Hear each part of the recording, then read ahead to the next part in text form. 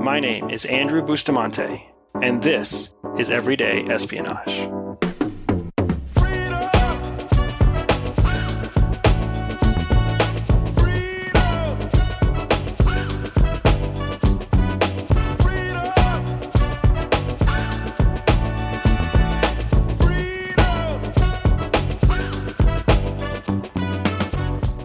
I recently had a proposal come in from a potential third-party provider who I was looking to hire, and the proposal came in at a ridiculously high rate. And what I mean by that is that it wasn't that the rate itself was outside of, a reasonable rate.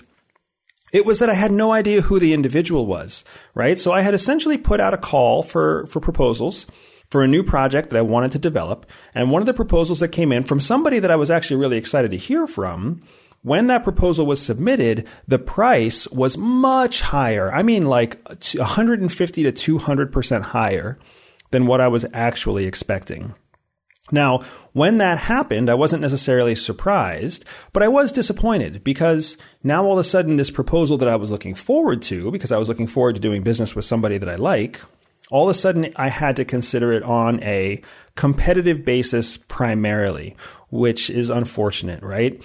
So what I wanted to do was I wanted to take some time with you today to walk through the mistake that my friend made when submitting this proposal, and then tell you how you can make sure you never make the same mistake, how you can make sure that every proposal you ever submit, every bid for work you ever offer, every negotiation that you enter is a negotiation that puts you in a position where you're going to win. Because if you can win negotiations, if you can win proposals, if you can win offers, you will never have to worry about money ever. And that's the thing. That's the secret that so many people don't understand, is that the trick to making money is less about having someone pay you what you think you're worth, and more often about having people pay you less than they think you're worth. Now let's walk through and unpack that. Okay, so mistake number one that we often make when it comes time to recommend ourselves for work or submit a proposal or make an offer is that the first question we ask ourselves is, what do I have to make? How much do I need to earn from this proposal? The reason that is a fundamental wrong perspective to start from is because you have to keep in mind that you are a service provider to another customer. Whether that customer is your personal client, or whether that customer is a client of your company or a client of your business, or even that customer might be your boss or your supervisor. You have to remember that your point of view and what you think you need actually doesn't matter to your client or to your customer. Now, that's important because your customer is not thinking about you. Your customer is thinking about themselves. So if you think about yourself first and your customer thinks about themselves first, there is no common ground between the two of you. And your chances for miscommunication, your chances for missing the opportunity are much higher. When your customer is thinking about themselves and you are thinking about your customer, right away, you have a common ground, and you're both thinking, at least in some relative portion of your consideration, you're thinking about the customer first, which means that right away, you and the customer have something in common, which increases the probability that you're going to create a proposal or an offer or make a decision that the customer agrees with. No matter how you look at it, the chances of the customer ever thinking about you first, before they think about themselves, are almost nil. It's completely low probability to think that a customer is ever going to think about you before they think about themselves. When was the last time you went and bought a car and you thought about the salesman's needs before your own needs? When was the last time you ordered a coffee and you thought about the barista's day before you thought about your own day? When was the last time you ever got your paycheck in the mail and you wondered whether or not the HR person who ran payroll was having, a good day, a bad day, or whether or not they're fighting with their spouse or arguing with their kids? No customer ever thinks about the service provider. The customer always thinks about the customer. So if you want to have a specific advantage over your customer or your client, the first thing you need to do when you create a proposal or when you enter a negotiation is always think about the customer's point of view first. All right. Mistake number 2 that the proposal did for me. When the proposal came in from my friend, they not only were thinking about what they needed first, but then they were also thinking that they wanted to get paid a certain amount so that it would be worth their time. The challenge with this kind of mentality is that you are not a good judge of what you are actually worth. Now, here's what I mean by that. There's a really good chance that you are actually worth a whole hell of a lot more than you think you're worth. That's not what you expected me to say, right? You probably expected me to say that you were worth less than you think you're worth. In fact, the opposite is true. If you work for a company, if you're an employee right now, you may not realize this, but your company has hired you because they believe that you will be able to create 300% more revenue for the company than what you cost the company. That's a foundational calculation that's used when a company decides whether or not to hire someone. If you are in a sales role or an account management role or any kind of role that actually generates revenue, then they're actually expecting you to create more like 500 to 700 times more than what you cost, which is why you're probably incentivized with either a commission or an annual bonus or some sort of sales bonus. So it's important for you to understand that no matter what price you think you're worth right now, you are actually most likely worth more than that. So again, if we go back to our first point, where you have to think about the customer before you think about yourself, you can assume that the customer does not look at you with an eye towards accurately assessing what you're really worth. All right? The customer is looking at you and thinking about the customer, and then the customer is also looking at you and assuming that you are worth less than what you are really worth. So you can see how quickly the divide increases between the business owner or the salesperson and the actual customer themselves. And this is why so many negotiations go awry. This is why there's always hurt feelings. There's always angry people. There's always arguments and debates because people just don't fundamentally understand the value of each other. The business owner very rarely appreciates and understands the true value of their customer. Let's be honest, that's true.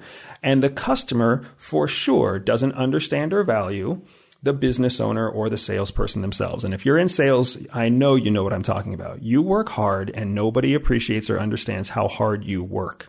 So we understand these things to be true. So how do we fix them? How do we fix the fact that you are undervalued by both yourself and your customer? And how do we close the gap between a selfish customer and potentially you who are thinking about what you need first? Now, the trick here, the hack that we learn at CIA, is that you can always assume that other people will think about themselves first. You can always assume that. So if you assume that, you are already 99.9% accurate. It's very rare that somebody else thinks about you before they think about themselves.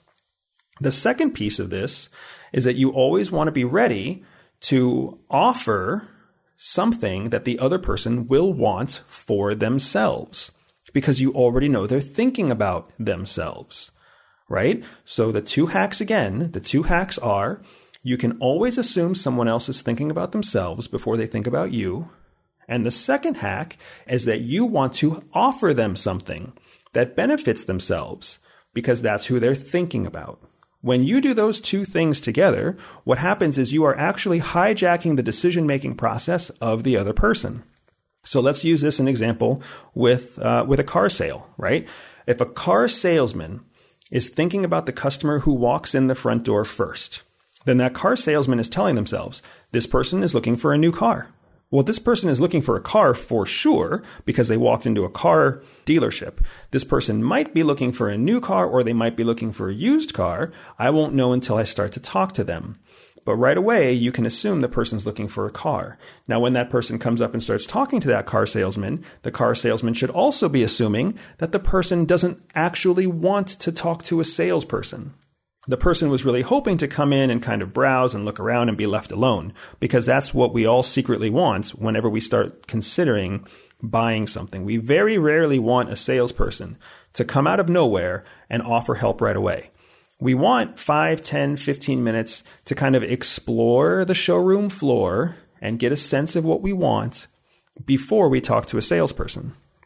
So when a car salesperson thinks about what the customer wants first, they're going to let the customer come in.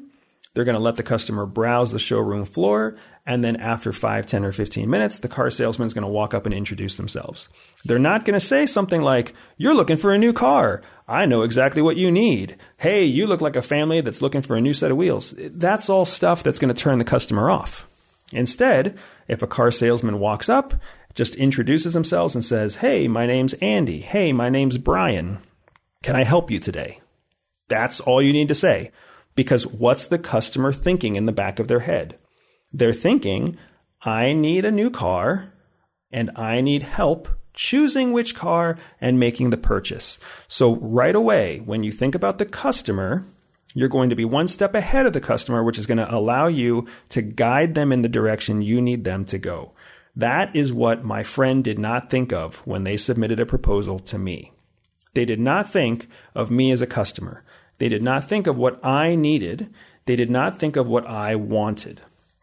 So the first hack was a solid miss for them. Now, the second hack, if you recall, the second hack I taught you was that you need to offer something that the customer wants, right? Offer something that benefits the customer before it benefits you. Offer them something that they want, because obviously the customer is thinking about the customer first.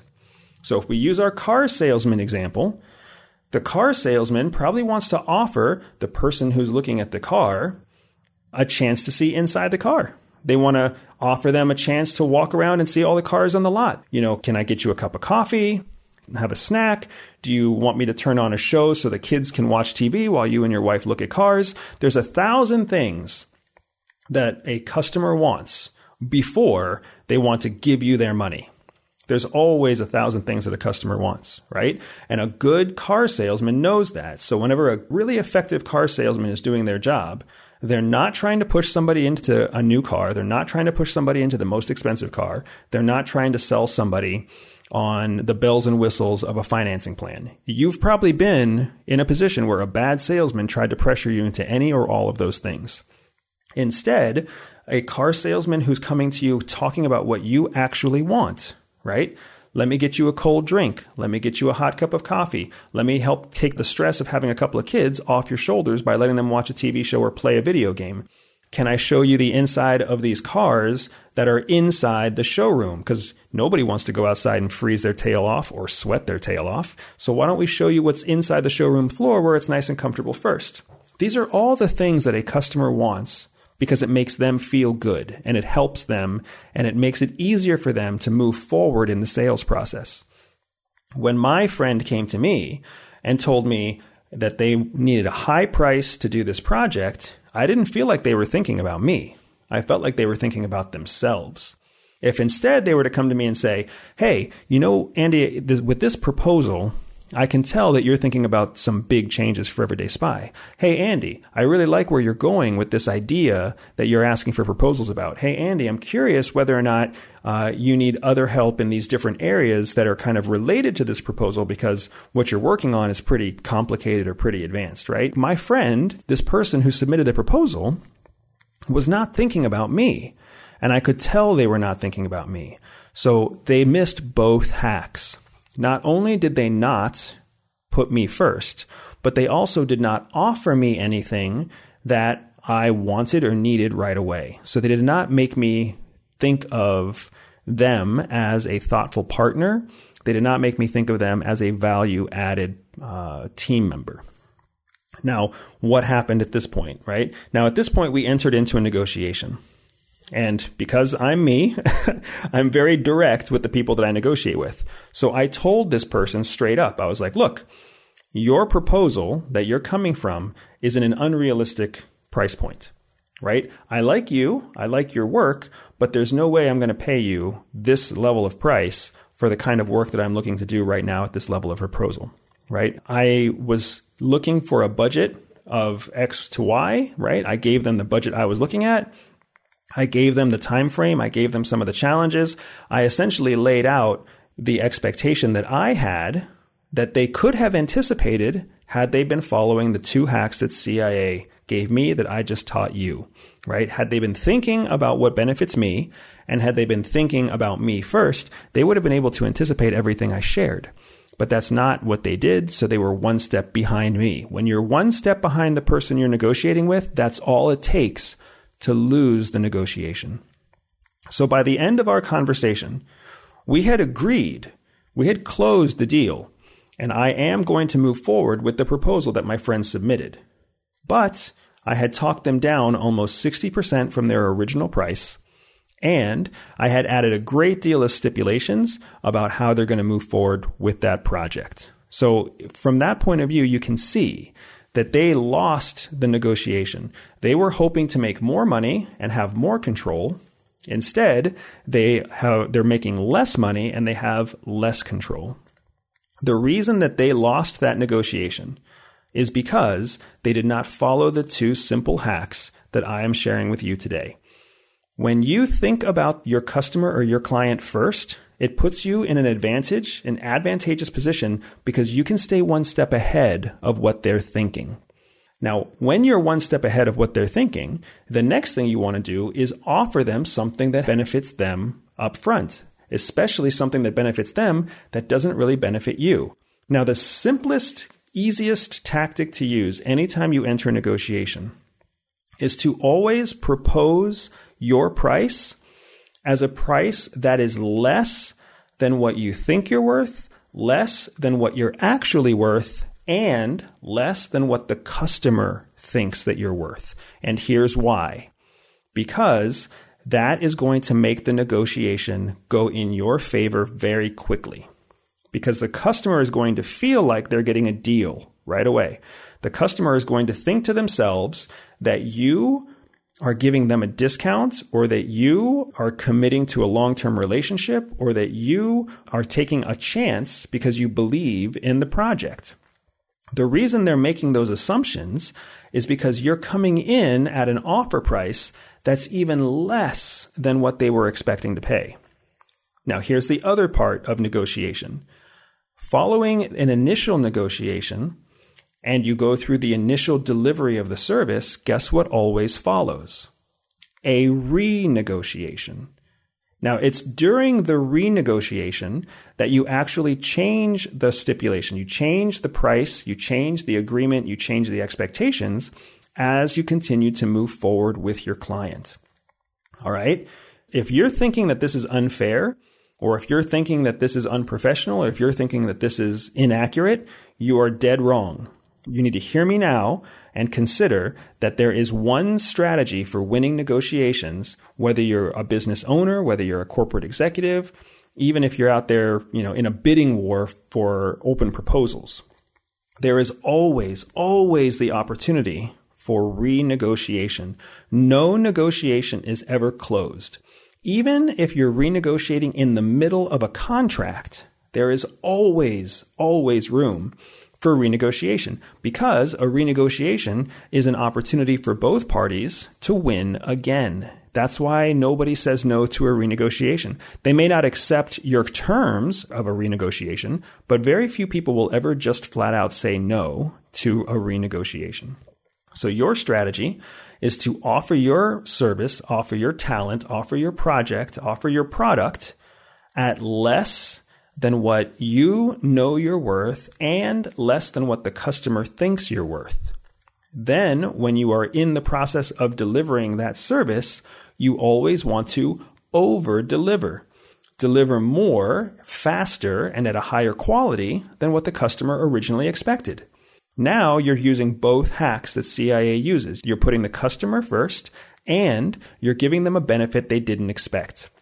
After you've done both of those things and you come back to the table and you ask for a renegotiation, not only is your customer going to say yes, but they're going to be way more open to paying you a significantly higher amount, because now you have set a new baseline expectation for them, and they understand that you are worth a lot more than what you're asking for. So when you ask for 20% more, 200% more, 400% more, they recognize that they're going to pay you more and you're going to over-deliver yet again. This is the human psyche. If my friend would have recognized that, the whole negotiation would have looked different. They would have come in offering a very low price. I would have been ecstatic at the low price. I would have said yes to their contract and the proposal, and they would have walked away being in total control of their own project. And then 6 months from now, they would have come to me asking to renegotiate. I would have seen their spectacular work, and I would be more than happy to pay them more money. You see how that could have worked? Instead, the way it's working now is I essentially bullied them into a lower price. They are now on the hook to operate under close scrutiny. And then if they come back to the drawing table in 6 months to renegotiate, I will be open to renegotiating, but I'm going to renegotiate from a point where I have to control their price and I have to control their activity, because that's the precedent they have set. You never want to set that precedent. You never want to be the person that your client doubts or distrusts. Instead, be the person that comes in and offers an incredible offer, an incredible opportunity. Be forward-leaning by offering your client something that benefits them, by putting them first, being one step ahead of them. Because when they see that in you, they're going to believe that you understand their needs. They're going to want to do business with you, and they're going to trust you. And when you come back to them 6 months later, 6 weeks later, 6 years later, and you ask to renegotiate the terms of the contract, you will be able to earn more money and you will have more control than you ever thought before. And that is everyday espionage. Everyday espionage is dedicated to one thing: educating everyday people. I know that not everyone will listen, but those who listen will learn. If you learned something new today, click subscribe, review, and share the podcast with a friend. Find me on social media at Everyday Spy or on my website, everydayspy.com. If you are up for a special challenge, visit everydayspy.com/operations and join me for an authentic spy training mission. And above all else, remember that knowledge is freedom.